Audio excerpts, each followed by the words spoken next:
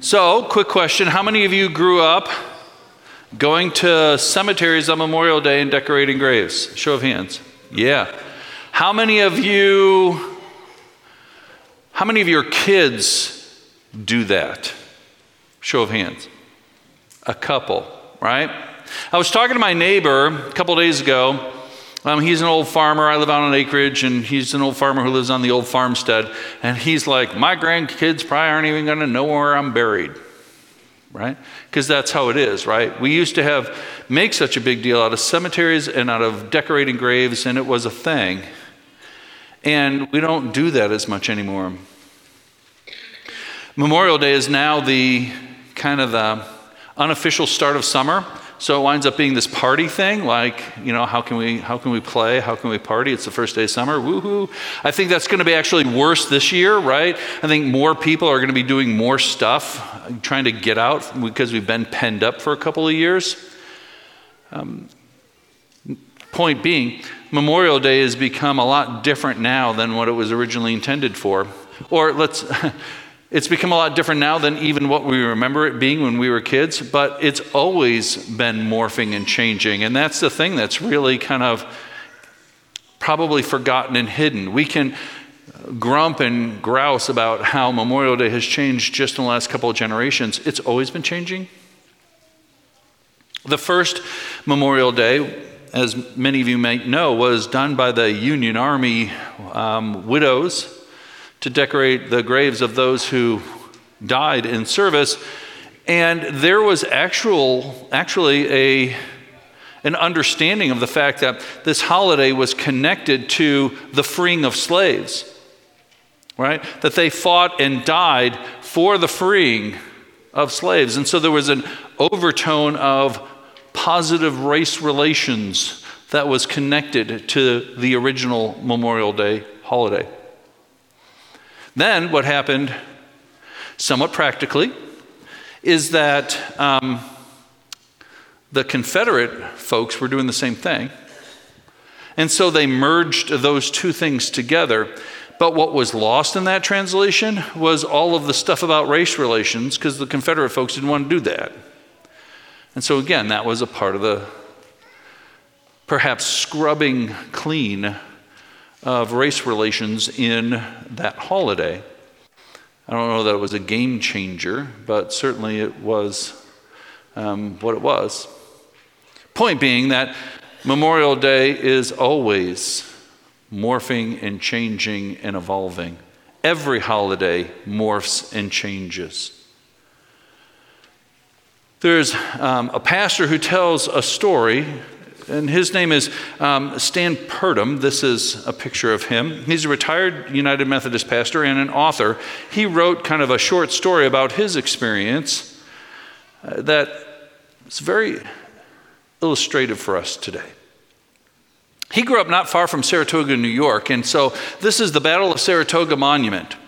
It was to commemorate the Battle of Saratoga in 1777, where lots of lives were lost, and it was a key point in the Revolutionary War. He grew up not far from there, and some of his fondest memories as a kid were getting on his bike in middle school and high school, riding over there, and then climbing all of the steps to the top. You can see there are little windows up there, and looking at the beautiful vistas that were there.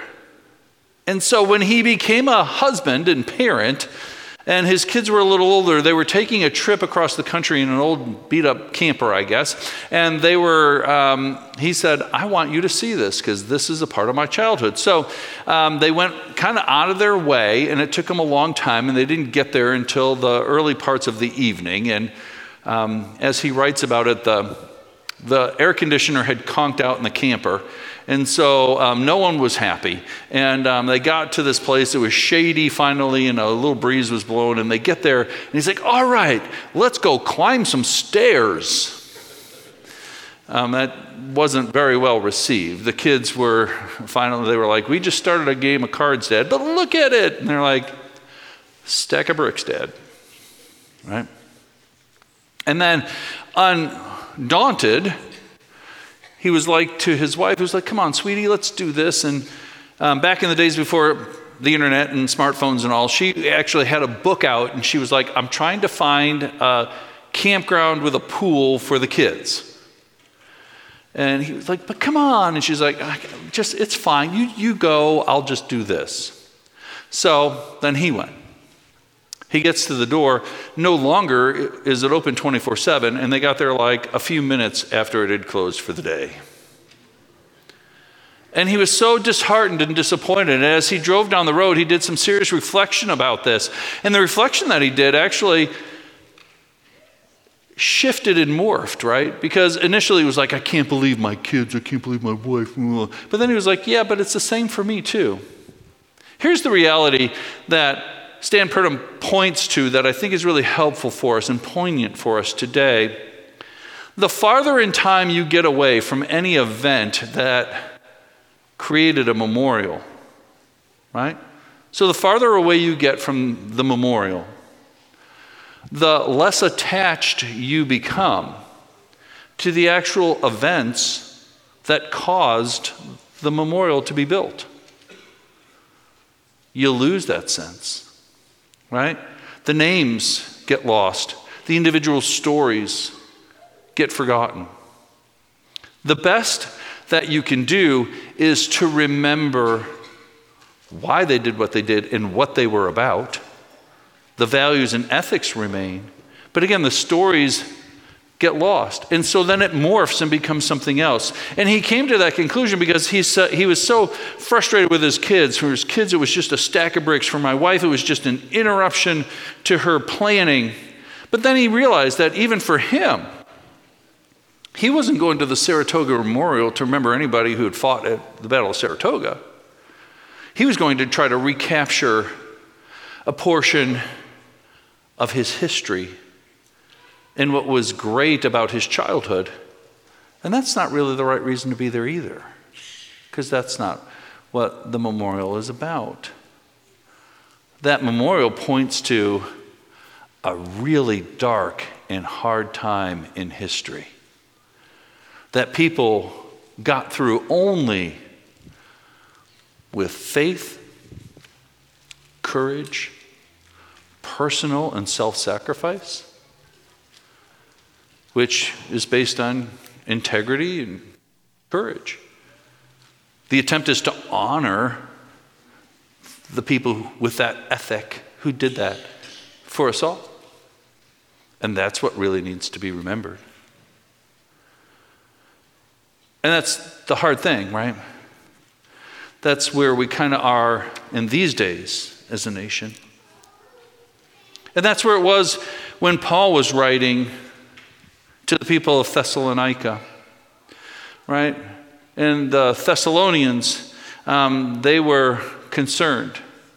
See, because Jesus had come back, he rose from the dead, and then he said, I'll be back. And then he wasn't coming back, right? So that's the hard part. 1 Thessalonians, by the way, is it's actually the first written down piece of the New Testament. I don't know if you know that or not. It's the oldest book in the New Testament. You say, well, the Gospels were about Jesus. Yes, they were. But they were oral tradition. They were stories that were held within people who told the stories before they were ever written down. So the Gospels were written down some 30, 40, actually 40, 50, 60 years after Jesus' death. 1 Thessalonians, that letter, was written down about 10 years, not even, less than 10 years, 8, 9, 10 years after Jesus' death and resurrection. So it's the first writings we have in the New Testament. And essentially, Jesus said, I'll be back, I'll come right back. And so everyone thought, well, he'll be here next week. Okay, next month.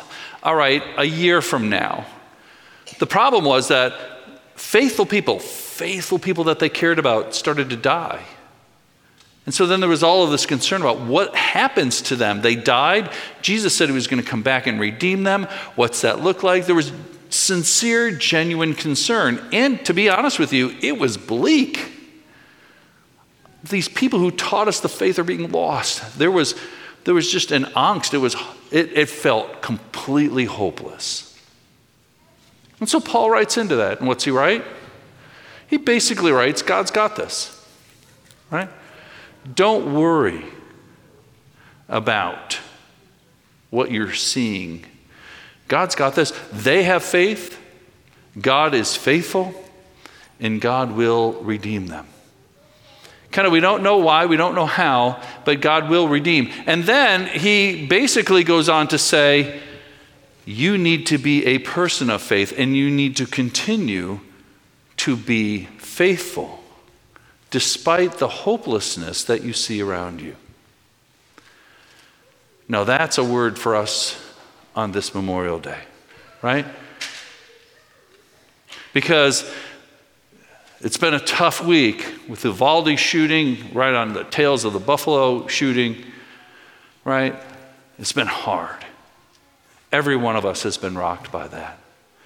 And it can feel really hopeless.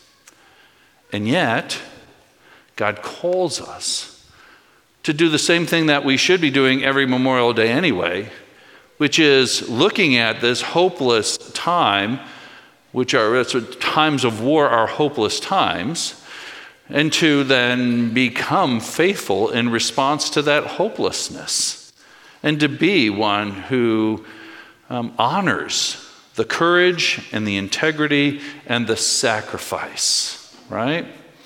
And that is what our role is. So that's what we are to do. And that's what we need to remember. Because what's happening now, it feels to me like everyone's locus of wanting things to change is outside of them, right? That people are all mad about everything else that's going on in the world, and everyone else is supposed to make this stop. And really, the hard part for me is, until you've done what is your responsibility as a citizen to actually be a part of the change that's required for our nation to change, you really have no right to criticize anyone else. You have the ability as a citizen to make your voice heard. That's the one thing that you can control. I get a little tired of all of the righteous indignation that I see on social media or coming out of people's mouths, where we are now is everyone else's fault but not mine. We are called to courage and sacrifice. And a rant on social media is neither courage nor sacrifice. It's very self-serving. And we just plain need to be better than that. We need to be the change that we want to see in the world. I'll leave you with two stories that are seemingly very unrelated, but you'll see the connection eventually. The first is the story of Easy Eddie. Easy Eddie was Al Capone's lawyer. Al Capone, you may remember, was a mobster. He ruled Chicago with an iron fist, and talk about hopeless. Chicago in the 1920s was hopeless, right? Mob violence everywhere. Al Capone he was a mobster. He promoted prostitution and bootlegging, and he was infamous for the number of people he had murdered. He should have gone to prison so many times, but he had Easy Eddie. Easy Eddie always found a loophole, always got him out of it. Easy Eddie was the best lawyer money could buy, and he was paid a lot. Easy Eddie lived in an estate that took up an entire block of the city of Chicago. He lived this opulent lifestyle, completely blinded to all of the atrocities that were happening around him, that were in many respects his responsibility, right? Because he always kept Al Capone out of jail. The thing that Easy Eddie loved most in life was his son. He had this son that he gave everything to. He gave him, ponies and flying lessons and all this stuff, right? It was just a big deal. He really just lived high off the profits that he had made from Al Capone. And he had a crisis conscience, so easy that he did. Because as his son grew, he realized that there were two things that he couldn't give his son. He could not give his son a good example or a good name. And that bothered him deeply. And finally, he couldn't take it anymore. So you know what he did? He just decided to change. He went to the authorities and he squealed on Al Capone. And it was a big deal.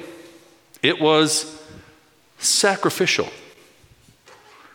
And he paid the ultimate sacrifice for it, because not long after that, he was gunned down on a cold and dark Chicago street. But he gave his son an example and a good name. That's the first story. The second story is this guy, Butch O'Hare. You may recognize his name as the namesake for O'Hare Airport. And if you're ever in O'Hare Airport between Terminal 1 and Terminal 2, you can read all about him. You can see his medals of honor. He was a World War II war hero. He flew planes off of an aircraft carrier stationed outside of Japan, and he and his squadron were on one mission where they were going to fly and inflict damage on the island of Japan, the enemy. And when he got into the plane and went to fly, he was 25 years old. He was flying and he looked, and for some reason, some hiccup, somebody didn't check something, his plane had not been refueled fully, right? They'd forgotten to refuel his plane. And so then he was like, oh no. So he radioed and said, hey, this is where I'm at and this is what it's up. And they were like, you need to come back. You're going to run out of fuel. So get back here, kind of thing. And so he's like, okay. So he peeled off of his squadron. He was flying back in pretty high altitude. And as he got close to the aircraft carriers, what he saw down below was, flying below the radar, was a squadron of Japanese fighter pilots. And they were headed right towards the fleet of aircraft carriers, which were pretty much defenseless because they had the planes all in the air. Without a word to anyone, he just dove. Butch O'Hare flew right into that squadron. He guns a-blaring. He shot every round he had, downed 5 planes, even after he was out of bullets, taking on bullets. His plane was kind of dinged up and messed up. He would fly. He would made himself into a gadfly. He just flew and made such chaos out of that squadron that eventually those Japanese fighters just all broke apart and headed back to the island of Japan. He limped his plane in, landed on the aircraft carrier, of course had to explain what happened and why the plane was so damaged, and they had a camera mounted on the plane which had, I guess, captured the footage and confirmed. He was awarded the second highest honor in military history, and a few months later he was killed while flying in combat in World War II. So what do these two stories have in common? Butch O'Hare is Easy Eddie's son. It is amazing what the example of sacrifice will do and the impact that it will have. On this Memorial Day weekend, instead of turning it into Party Central, I mean, you're certainly allowed to have fun. But let us remember first and honor those who came before us, seeking to reflect on our sacrifice. You know, 1776 was a mess in our society. 1920s in Chicago was a mess in our society. We may look at this decade and say 2020s were a mess in our nation. But that still calls us to remember and honor the sacrifice of those who went before, who came out of those hard times and who lived through those hard times with faith, seeking to have courage and integrity, and who got us through them by their self-sacrifice. It may be a mess now, but God calls each one of us to reflect on our sacrifice as well. I pray that you are able to do that. And I hope that you will have a blessed Memorial Day.